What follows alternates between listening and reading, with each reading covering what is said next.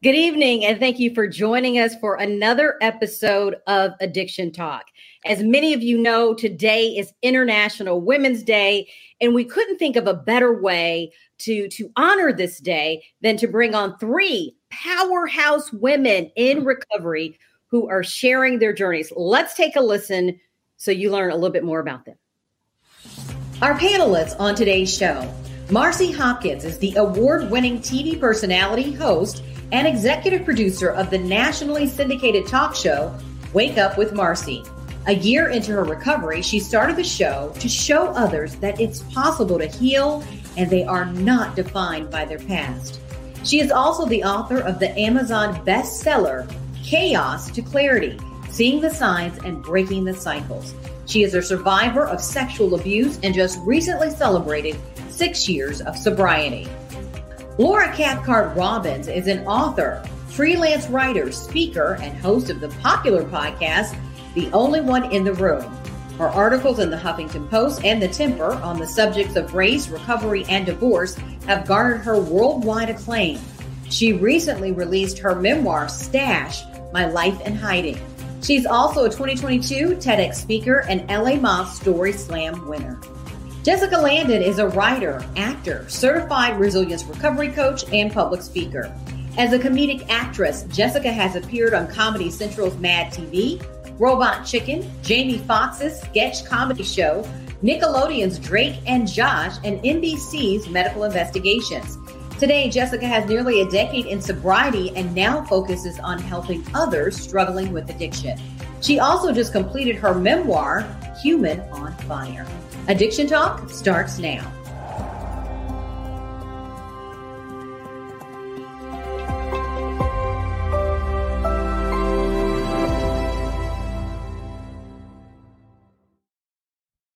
You can see, just as we're learning more about our panelists, that each and every one of them are powerhouse women who are sharing their journeys with us tonight. And I know that if you are listening, you're going to walk away with some golden nuggets, some inspiration, some insight for you if you may be struggling with addiction or you're in recovery, or even if this is something that has impacted your family.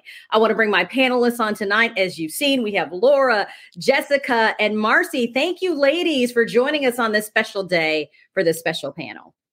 Thank you so much. Yes, thank you for having us.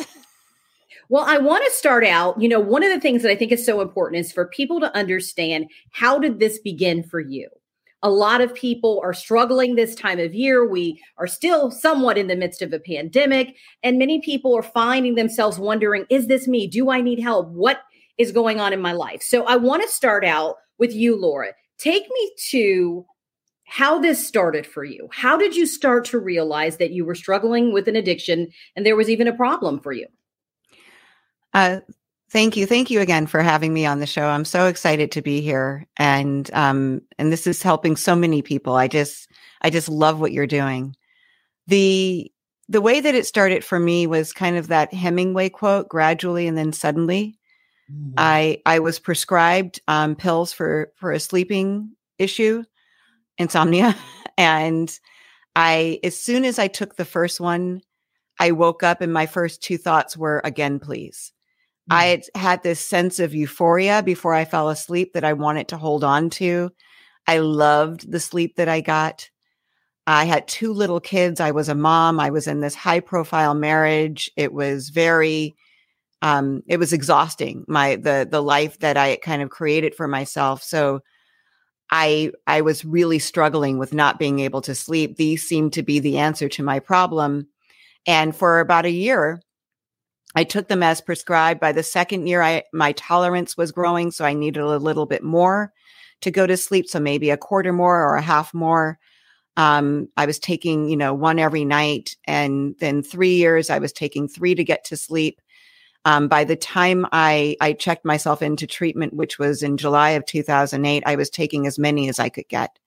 Mm-hmm. And the idea, the recognition that this was a problem, I was so deep in denial because I had this seemingly perfect life on the outside that I was able to keep up with. You know, I was really like this pharmaceutical chemist, like figuring out the exact doses that I needed in order to show up for my life and not get any questions. And I was able to do that for a long time. So it kept me away from the admission that this was something that was bigger than me and that I needed to deal with, that I wasn't able to control it, that I was indeed powerless over it.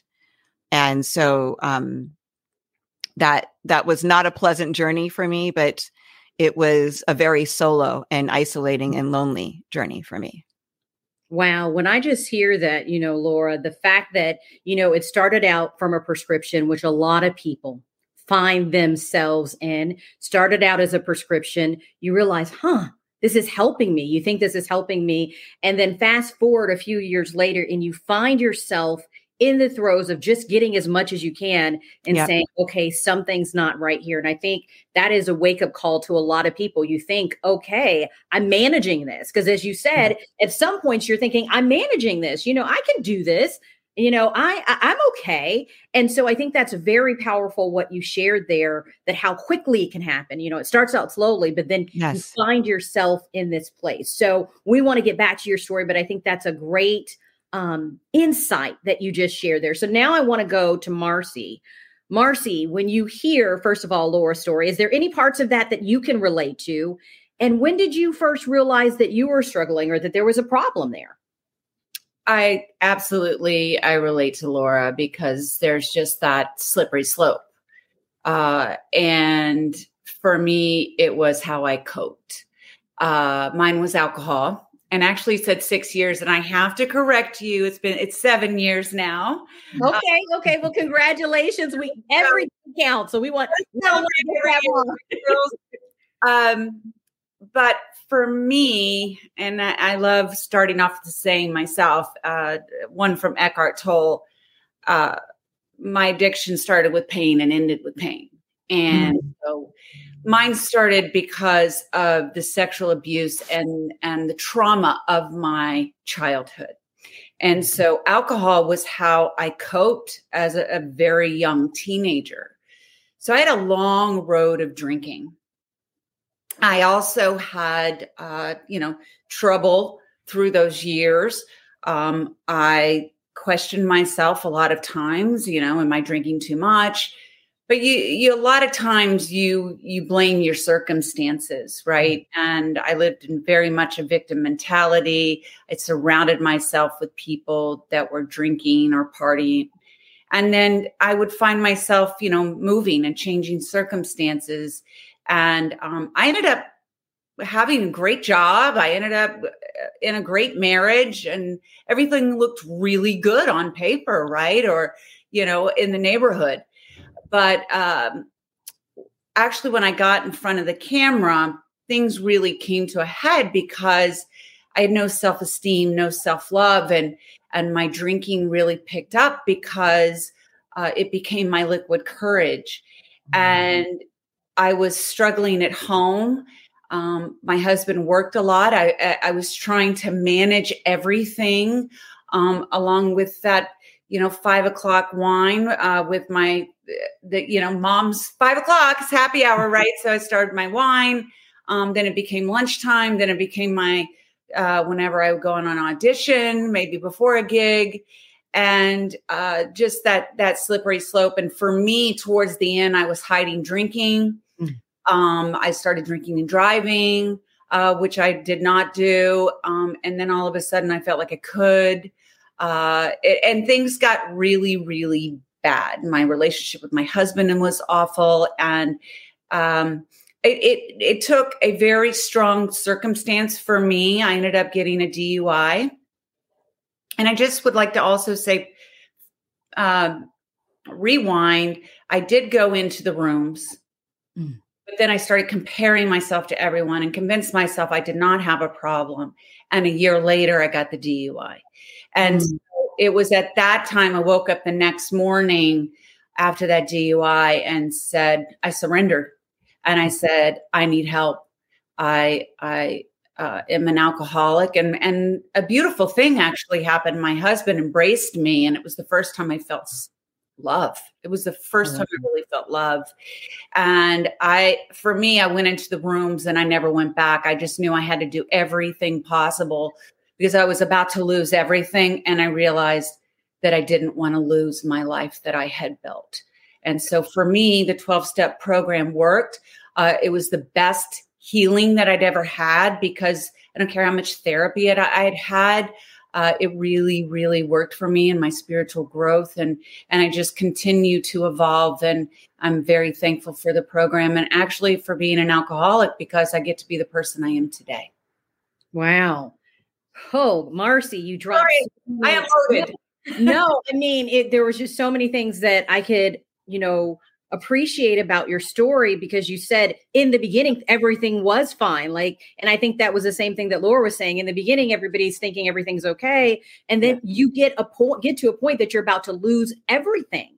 Yeah. And that is what addiction does. And I think a lot of people think, oh, I'm managing this. And over time, it can get to the point that it takes over your life. So I think the golden nuggets that we're going to get from you guys today on just your stories is going to be life-changing, I believe, for someone who's going to be listening to this. So now I want to go to you, Jessica. We've heard Laura, we've heard Marcy kind of share their initial kind of aha moments, what was happening for them. What about what they said resonated with you? And so many things. Tell me your story. So many things. I wanted to be like, oh yes, oh my God, yes, me too. I wanted to scream through the camera, but yes, God, so many things. When she mentioned drinking before auditions and the relation, I pretty much all those things, and I really did actually. I lost everything.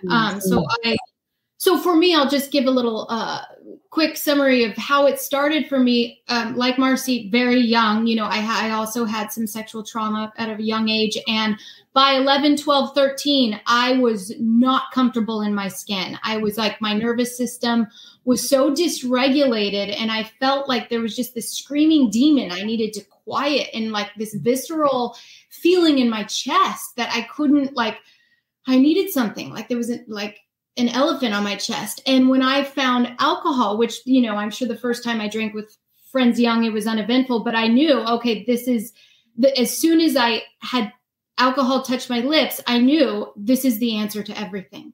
This is what I've been missing. I can sit in my skin when I have alcohol in my system. I don't feel so raw and exposed. I don't feel I don't hear my inner critic. And I'm not excessively ruminating on every single thing. I'm able to breathe for the first time. It was like an elephant lifted off my chest. And so it was just so many euphoric things clicked for me that I thought, okay, this is what I have to do before school. I mean, I was young. I was secret, and my drinking was very secretive from the get-go. There was nothing fun about it. It wasn't like me going out with friends ever. It was me secretly drinking vodka before going to school or before going to a boyfriend. It was literally a medication for me. I self-medicated from the get-go. So that's really how it started. And then I really didn't, I didn't accept that it was a real issue for me until maybe 2021, I realized my habit was turning into an addiction. Slowly, I was crossing an invisible line, and the grip was getting tighter and tighter, and I couldn't go a day without drinking. And I thought, man, this is getting crazy. And then once it reached physical, so went over to addiction.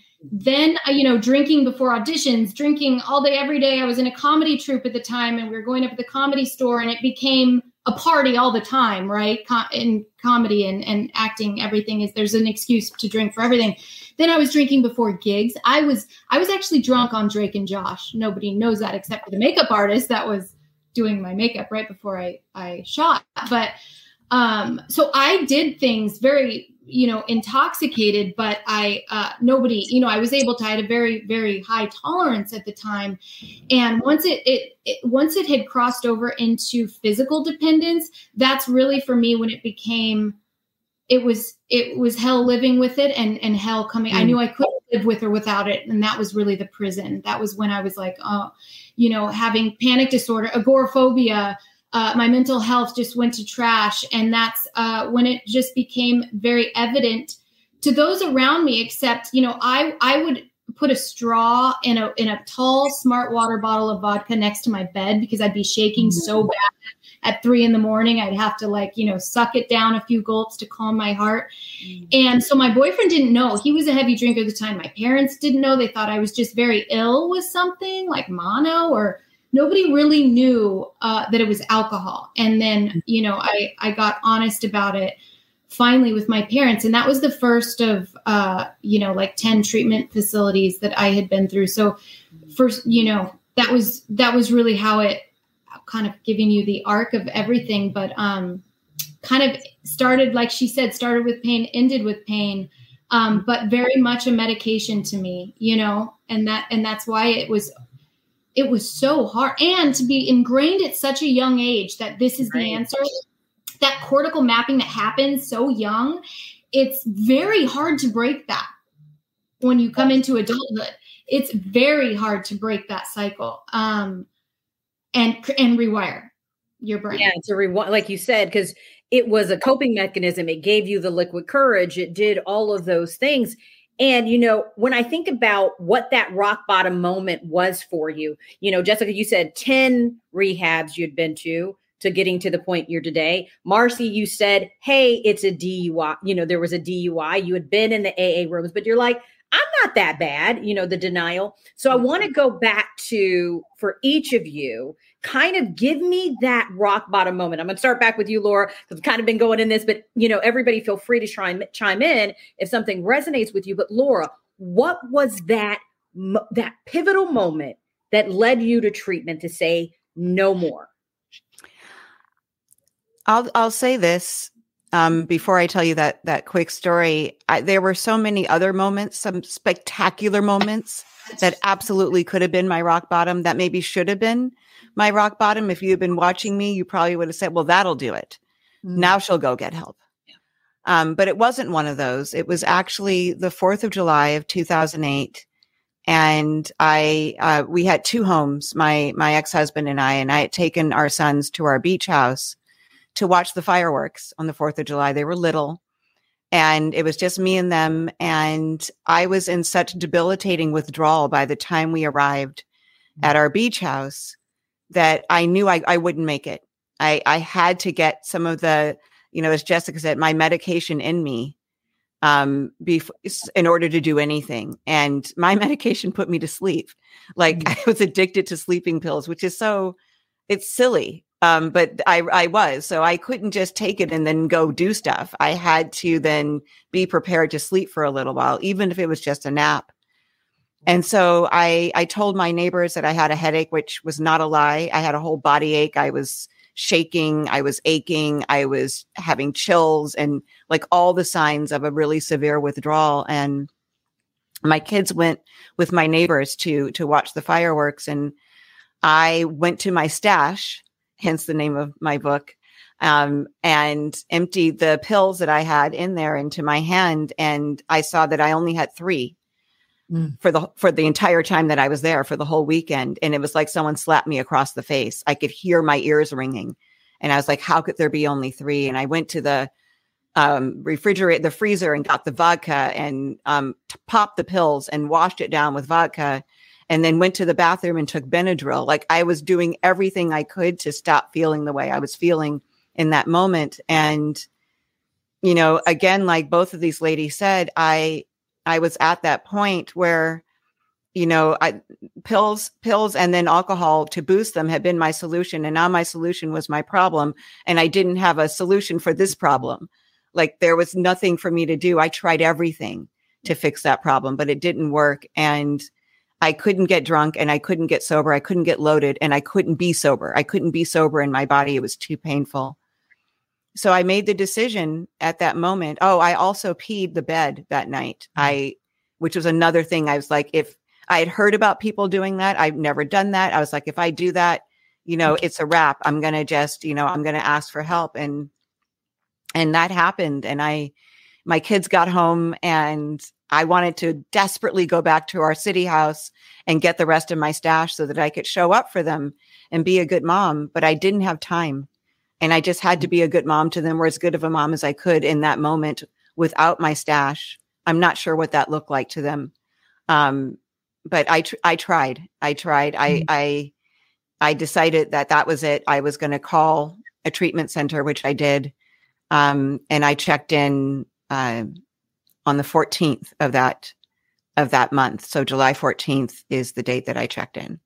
And Laura, what do you think it was about that moment? Do you think it was realizing that you no longer had control? Because you said you had all these other times that should have been, your rock bottom moment. But if you look back on that, and even as I hear you talk about it, I feel for you, because I can feel like that moment of being the mom and being there with the kids and, how am I showing up in this moment, for them? What do you think was different? Was it the realization? Was it the lack of control? What was that? I think that I had many moments of grace. I have many moments of grace in my life, whatever that means to anybody. For me, it means like a portal. And I ignored them several times and just didn't step through. This was a moment that appeared to me as almost like a beckoning. If you step through this, maybe you can be the mom that your kids deserve. It might be too late if you continue. Your kids might have to visit you in prison or in jail or in institutions or bury you. It was very clear to me that I was out of options, that to go forward meant drug dealers, to go forward meant, risking being exposed to everybody and possibly getting kicked out of my house, possibly ending up losing custody of my kids. No one had threatened me with those things, but I understood very clearly that was a possibility if I kept going. And like Jessica said, it wasn't fun. Nothing about it was fun. It was all so that I could not be climbing out of my skin at that point. Mm-hmm. And because I was doing that almost all the time, I figured, it was time to face that detox and get clean for good. Mm-hmm. And, Jessica, when I think about it, you kind of called it like a demon, when you think about it, like the demon that you're battling. And when you go back to, I know you said you've, went to rehabs several times before you finally found more of a long-term recovery. What was it for you that was that rock bottom moment? I know you hit it. You said a lot of people didn't know. You started confessing to your family and things like that, even showing up on the set sometimes, and only a few people knew. So what kind of clicked for you that final time? I know it. A lot of people ask this question, well, what finally did it? Because for so long I struggled in and out of the rooms, in and out of treatment facilities, and nothing was doing it. It was like my tolerance to pain was so high. For me, it was very physical. I had to get very close to death. And I say this, the pain associated with drinking had to become greater than the pleasure. And that had finally clicked for me. The pain associated with drinking finally became and eclipsed my association of pleasure with alcohol. And what was that pain that you were feeling, Jessica? The screaming demon, the visceral, the pain of, well, at this point, there was so much pain associated with shame and guilt at this stage of the game. But I think, was it a physical pain? You're saying the pain. Yeah.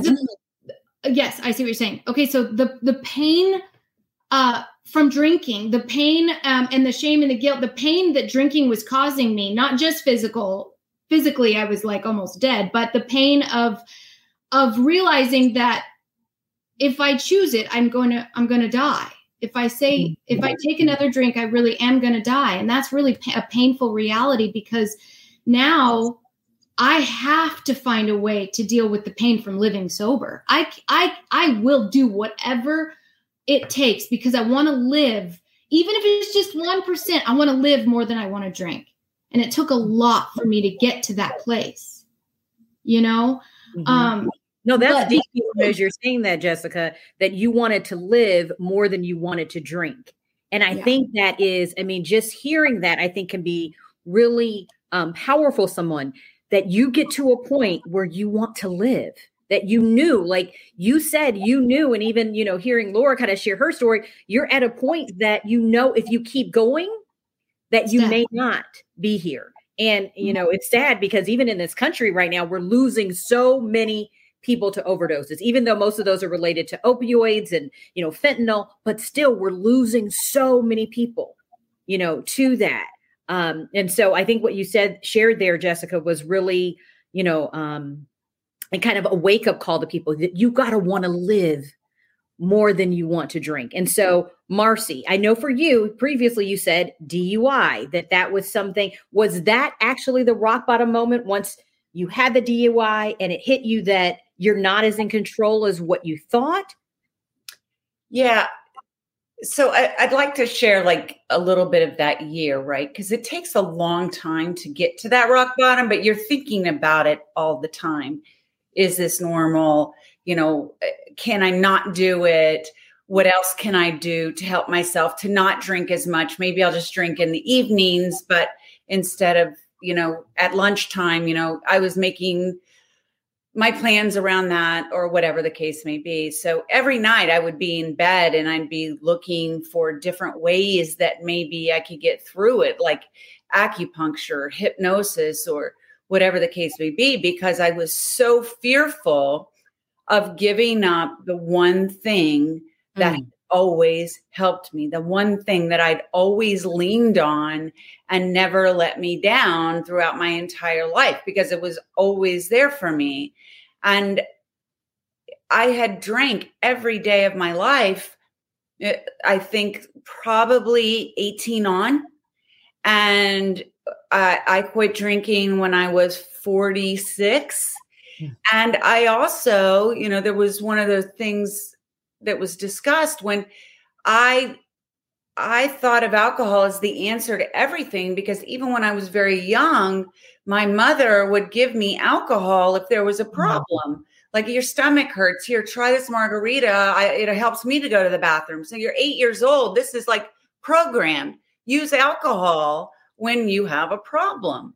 You can't sleep. I mean, she was giving me half sleeping pills at 9 years old. So these were things, these were my answers. So this had been programmed in me for so long. And I just was so fearful. I was terrified of not drinking. And I thought the only way I was myself, that I could see just a glimmer of who Marcy was, is when I drank. So the idea of giving that up, even though everything about me was deteriorating. I was crumbling from the inside out. I was in tears almost every day. I knew that something was wrong. My husband and I were fighting all the time. I was living in resentment and victimhood. I mean, my life, I wasn't getting invited anywhere anymore. Like, my life was crumbling, even though I live on a beautiful street, have this family, blah, blah, blah. But I'm about to lose all of that. And the thought of losing my children was that was not going to happen. I could not allow that to happen ever in my life, because it was the only time I felt real love, unconditional love, and I would do anything for my children. And so it was the last day of drinking. I'd gone on a gig, took my liquid courage, drank that, went out afterwards with a girlfriend, and, barely eating because I'm drinking my calories and I'm modeling clothes. Like, it was like ridiculous. So I went into a blackout and got behind the wheel of the car. I swear there was an angel driving my car. I think there had been an angel driving my car for quite a while. And when I went to bed that night, I was still in that victim role. I was still in so much anger. But it was when I woke up that next morning, I knew that I could no longer live the way that I was anymore. And, Laura touched on it. Like, I knew that God had given me so many opportunities to quit. Like, at Marcy, it's death, or you need to do this or lose everything, right? You're going to kill yourself. And I just had this overwhelming feeling that it was time to truly surrender Mm-hmm. and let it go and admit, stop lying, admit to myself first that I was powerless over alcohol, and then go downstairs, like I said. And when I was able to say those words to my husband and say them out loud, literally the weight of the world had come off my shoulders, because I'd been living in this pain and sadness and the lies and the shame and the guilt. I mean, like, my God, I couldn't get any lower for so long. It was just finally like, it was like this relief. Like once you finally admit that, it's like you're getting relief. So I want to touch on something that you guys have all kind of mentioned, but the lies of addiction, the lies that we believe. And I want to just kind of do a roundtable on this. When you think about the lies, like, oh, that I can't, I won't be able to enjoy life. I won't be able to cope. What were some of the lies? I'll start with you, Laura. Give me 2 or 3, lies that you believed in the midst of your addiction. I was extremely paranoid in the midst of my addiction. I truly believed that everybody given the opportunity would be against me and really try to take away the thing that was keeping me sane, I thought, which was my pills and booze. And so I was very protective and resentful and suspicious of everybody. So those were all lies, because I don't know what was the truth there. I know it wasn't what I thought it was, but I told myself that I had to be careful here, that I couldn't be vulnerable here, that I had to be, on my best behavior here. Otherwise, they might discover. And I think the biggest lie I told myself was that if I was real, because my whole addiction, you asked us where it started, really, my addiction started when I departed from my authentic self somewhere around 5 or 6. And it was a slow departure, but, I would edit myself depending on my circumstances. And the race component on that piled onto that, because then there's code switching. So I was this way with one group of people and this way with another group. And so that authentic Laura, every time I edited or altered myself, was a departure from that. So by the time, I started taking pills and developed that dependence, the addiction was ripe and ready to pounce, because I needed that scaffolding, right? I didn't have any scaffolding to hold myself up. I had split into 2. And the addiction kind of allowed me to keep living that inauthentic life. Without it, I don't know what it would have been without it then, but the thing was, the lie that I told myself is that if I were myself, if I were that authentic self, if I were vulnerable, I would be shunned. I would be deemed unlovable. I would be alone. And so the perpetuation of that, no matter how painful it was, seemed to be, to me, it would be less painful than exposing myself. And the realization that that thing they say about fear being mile high, mile wide, and paper thin, is something that I experienced, the first time I was honest about what was going on with me with somebody. It was painful, but it was brief, and it wasn't as humiliating, as I thought it was going to be. And that was a lesson that I still learn to this day. I'm actually more interesting as my authentic self. This presentation, this perfection that I wanted to, this performative perfection that I wanted to serve everybody, was far less interesting than who I am authentically.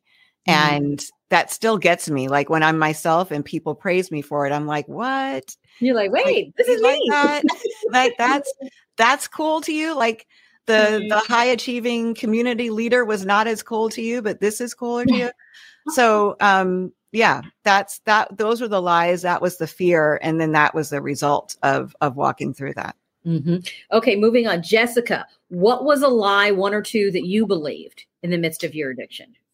That I was better with alcohol in my system, that I was better, funnier, better performer, better connector with people, better, prettier, all of it. It was like, it really, really brainwashed me. I mean, I was like, I'm not going to be liked or listened to, or I won't be able to act or do comedy. I won't be able to do, go to parties and socialize. Like, I'm going to be that awkward person. And maybe I am that awkward person without it, but people still connect with me. But yeah, there were just so many little lies about, and like, Laura was saying about I'm my authentic self. And it is one of those things where I also still get, like, oh, wow, people do really like me authentically when they say something, very, very flattering about me when I'm being who I really am. And it goes to show you that people sniff out inauthenticity. They really know when you're giving your true self. We all know. We know. I mean, I'm good at sniffing out somebody that's putting on a mask, maybe because I did for so many years, but people really do see that and notice when you're your authentic self. And so, I think that it many lies, but those were the ones that I've realized, like, I'm capable of doing all of those things. And I'm so much better when I'm my authentic self and really true to who I am. And it's okay if somebody doesn't, that's the other thing is I won't be okay if I'm not able to get everyone to like me all the time. Like, I'm okay with that now. If somebody doesn't like me, if I'm really truly being who I am, that's okay. I'm going to live. Feelings can't kill me. That's the other lie. My feelings are going to kill me. That was the lie that alcohol sold me. So you got to be callous enough. You got to drink something so that your feelings don't kill you, Yeah. That's good. That's good. That you thought your feelings were going to kill you, that you thought you weren't good at just being you.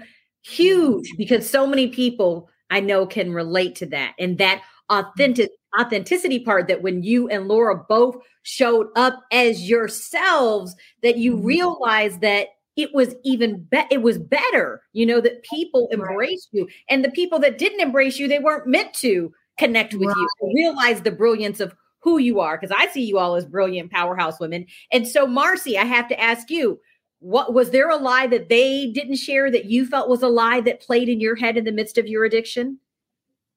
Well, I will tell you, I was very involved in the schools, and because my kids, were in different ages, so I'm in different schools.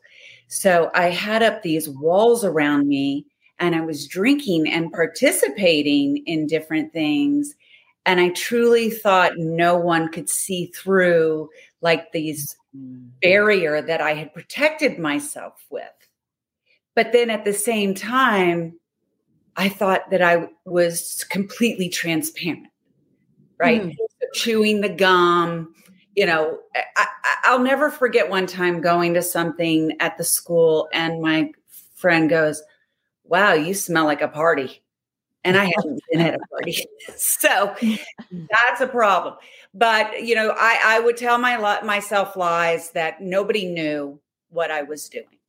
No one knew about the drinking. And also that I really wasn't drinking too much, that maybe you were just a square. You didn't know how to have fun. My husband was boring, right? So it wasn't abnormal what I was drinking, because I would most times try to surround myself with people that were drinking like me. So it looked normal.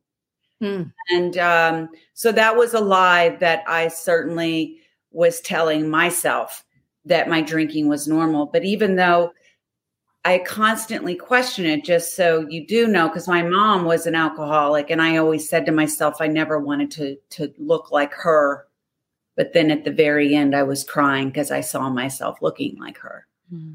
So, there's so many lies we tell ourselves and tell others. We're constantly telling lies. I mean, your life just becomes a lie, really.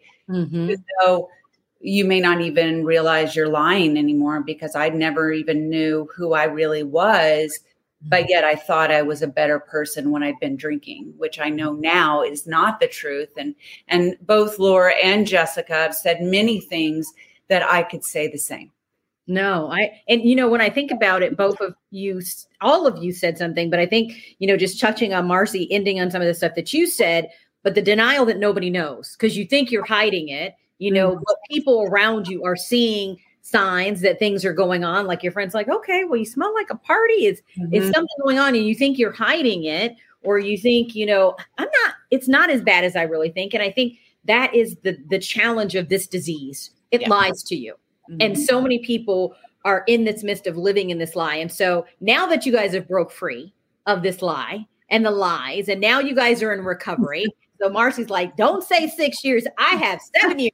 So, it's a proud moment that you've been able to come on the other side of this. But of course, addiction is a disease, and it's something that we know that you'll have to manage, for the rest of your life. But I want to get some golden nuggets from you guys and wisdom from you, where you are now in terms of recovery. So when you think about recovery, what has been the biggest benefit of your life? How has it changed your life even beyond what you thought imaginable? And I'm going to start with you, Laura. What has been the biggest benefit, and how has it changed your life? Well, I think the biggest benefit for me is I was existing and enduring and trying to master and trying to gain control. It was exhausting and defeating.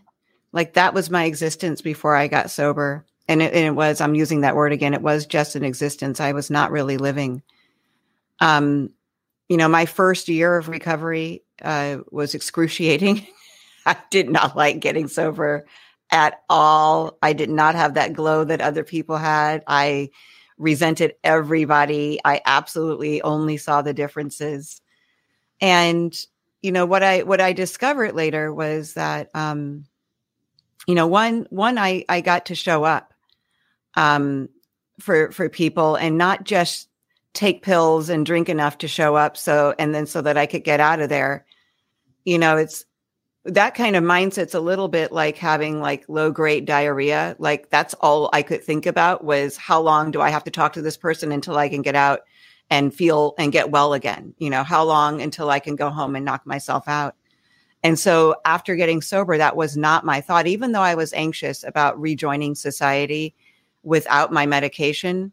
And that was hard. That's probably why that first year was hard. But the freedom, Joy, was yes. And that is a loaded word for Black people because I'll speak for myself. I am not really free in this country in a lot of ways.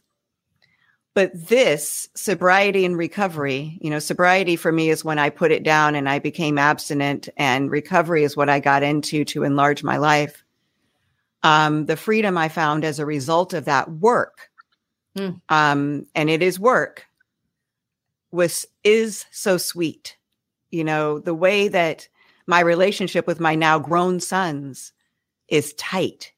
I see those photos on your Instagram. Yes, we are tight. I said one's here right now. I see them every day. We have family dinners on Sunday. I'm in a relationship with a sober man.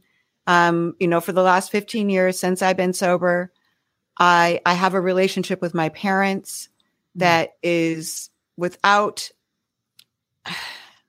I don't have any red in my ledger. I don't have unfinished business with anyone. That's the freedom for me, that I get to live like that. All I had was unfinished business before. All I had was I'm turning around in the aisle at the grocery store because I can't see you because last time you saw me, blah, blah, blah, or I owe you this. I don't have any of that anymore. Ooh, but you know what you said, Laura? Oh, that was so good. First of all, showing up, that now you're showing up. And then 2, freedom. Yes. I mean, that you can feel, I don't know if y'all, but you can feel that. I can feel that when you say the freedom that it gave you. And I hope somebody who's struggling right now can hear that and hear just the joy that is in your voice of being able to show up for your son and all the things that you're able to do now, and the freedom that they will realize that there is freedom in recovery. Oh, that's so good. That's so good. I had to reiterate that because it was so good. Okay, Marcy, for you, what has recovery given to you? What's been the best part? Well, gratitude, happiness, joy, and a spiritual connection unlike anything that I've had in my life. I could never even imagine living a life that I live today and waking up, happy, joyous, and free every day, and being able to connect to my higher power and know how to self-soothe and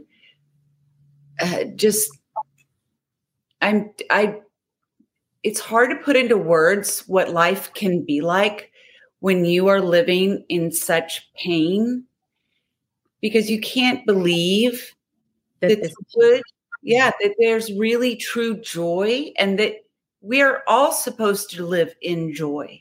And but you're worthy of that, Yes. And, my higher power shows me signs every day, has guided me, and I can hear now and see the guidance, because I'm no longer in a cloud, in a haze.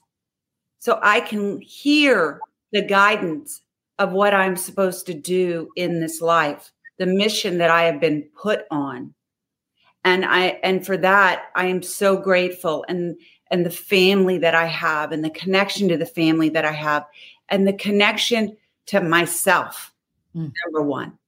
Because it's to have self-love, it all starts there. And I never had that. And I never knew who Marcy was. And I just thought that I was a shell of a person. I only had what was on the outside. And today I know that I'm not stupid Marcy that can just fix her hair and try to, use her body for something, So I'm very grateful to be whole today. You guys are using some powerful words. Oh, wow. Okay. Yeah. Yeah. So I'm just, honestly, gratitude. That's huge. Okay. Jessica, we've heard a lot of words. We've heard freedom. We've heard showing up. We've heard whole. What would you say?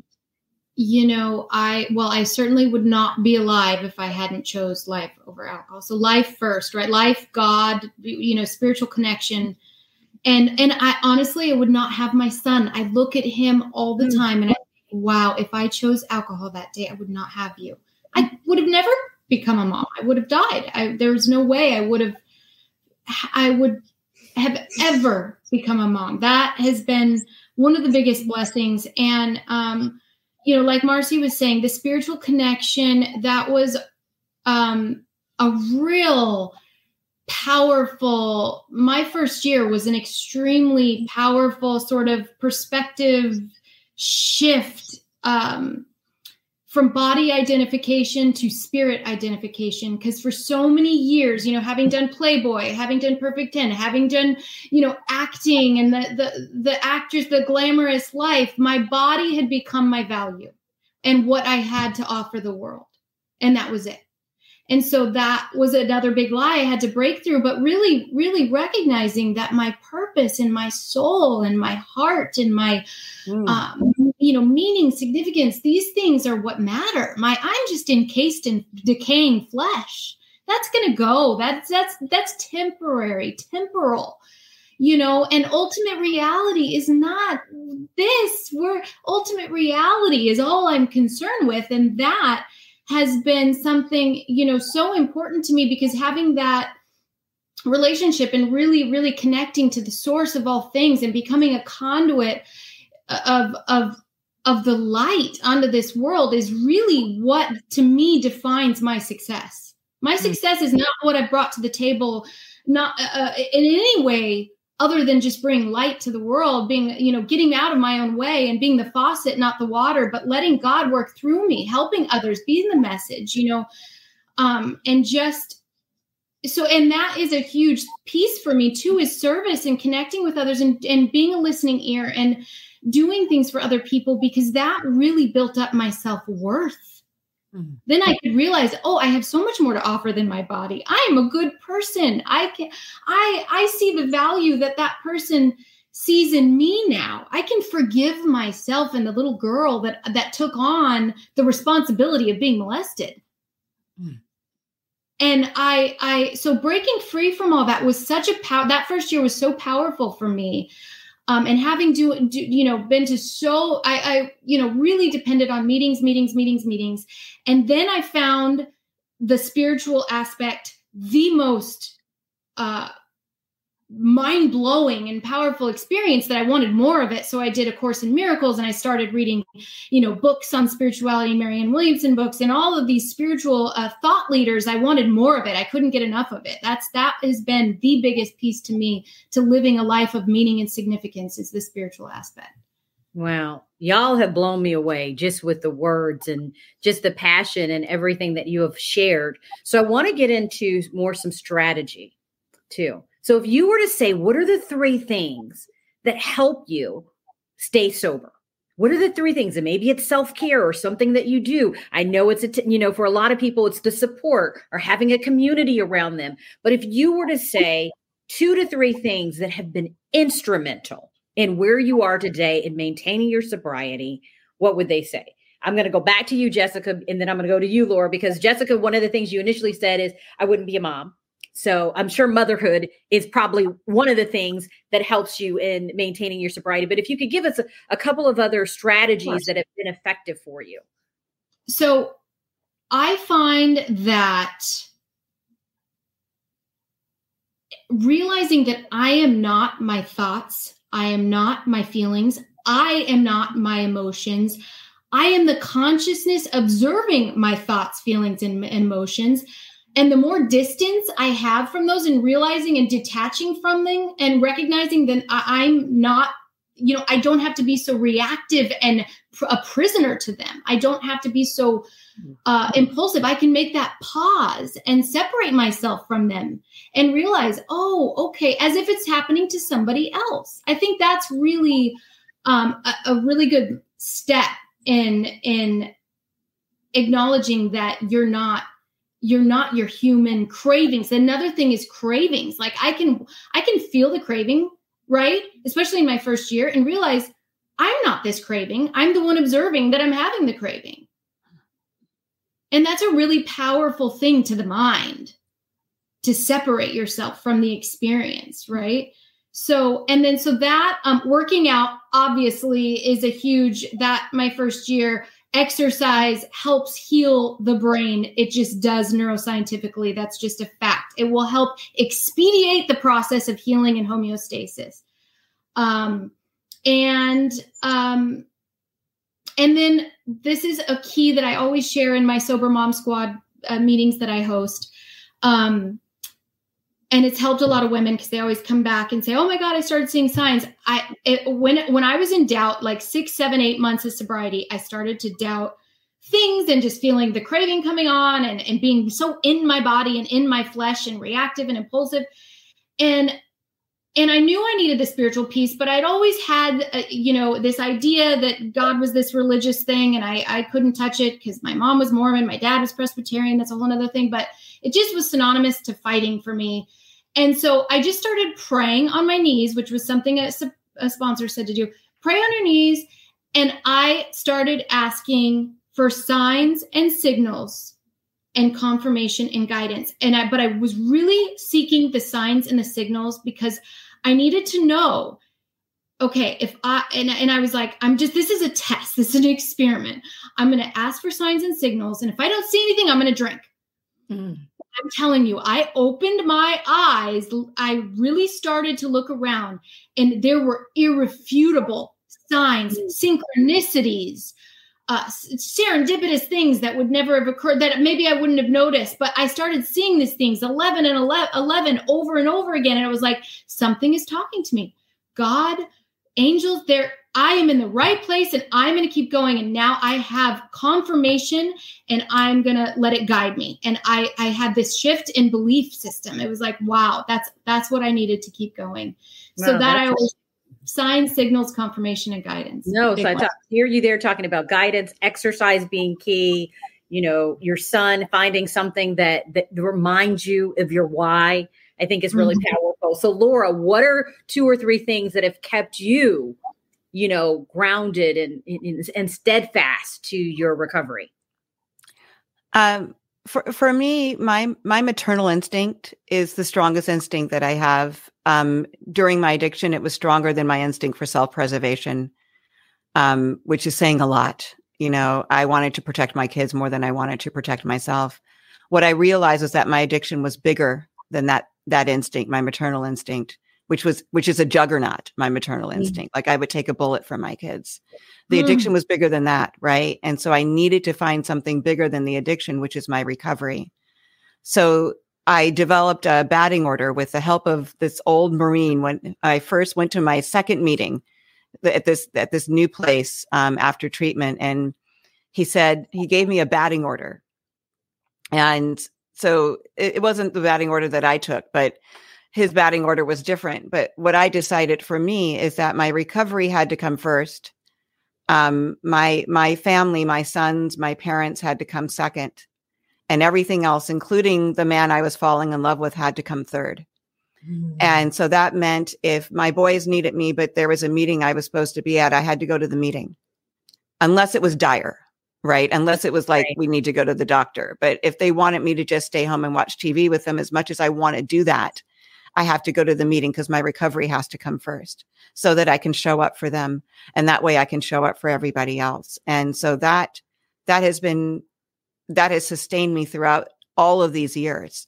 Is every time I have to just make a decision, I'm like, is that feeding my recovery first? Am I taking care of that first? If the answer is yes, then I can do anything else I want, basically, but that has to come first. And like Jessica, I exercise 5 days a week. I meditate every morning. I have these series of non-negotiables that I engage in, and those are two of them. I also, I do food prep so that I'm not starving and eat the wrong thing. I do that on Sundays. That's one of my non-negotiables, so that I have food for the week that's good, that sustains me, that won't, it doesn't mess me up. And in service, and also, hanging out with my man, like he's my person, and I need to carve that time out for us because our relationship is really important to me, and I'm busy. But that's another one of my non-negotiables, is not to just, kind of keep putting that aside. I need to invest that time. That's good. I love the batting order, being able to have those things like, this is first in my life. I knew, because like when you broke that down by the maternal instinct, even though that was your strongest instinct, you realized that the addiction was stronger than that. So you had to create this system to say, okay, that is good. I mean, I think that can help a lot of people in what you said there. So Marcy, what for you? And I know I've been keeping you guys, but you guys have been giving me so many golden nuggets. I'm going to try to wrap this conversation up soon, but I feel like I'm being fed, and I know so many other people are too. But Marcy, what would you say were your 2 or 3 strategies that have been most effective for you? Well, I had to let go of my ego, and I had to keep showing up for myself. And the only way that I could show up for others was to make sure I was showing up for myself. And filling my toolbox. And I know Laura and Jessica know what I'm talking about when I'm talking about my toolbox. These are things you learn in the 12-step program. And, being grateful, shifting your mindset, meditation every day, learning how to pause. There are a lot of gems that you learn from being in the rooms of AA. And you need to open your ears and listen and let go of the wheel, because you don't know it all. None of us know it all. And it's the old timers that can teach us the most. And we need to be able to listen to others. And religion is very difficult, because so many of us, we are raised in, traditional religious, organized religion. And, a lot of times we're scared of this big, overpowering idea of what God is, and that we're going to be damned. But the reality is you learn about your higher power and spirituality in a very different way when you're in the program. And when you allow yourself to do that, and you really turn yourself over and start listening, because it starts with love. And And God is love, whatever you want to call it, is love and an energy that flows through us. And you lead with that energy and you learn about that energy and giving that to others. And that's what you get in response.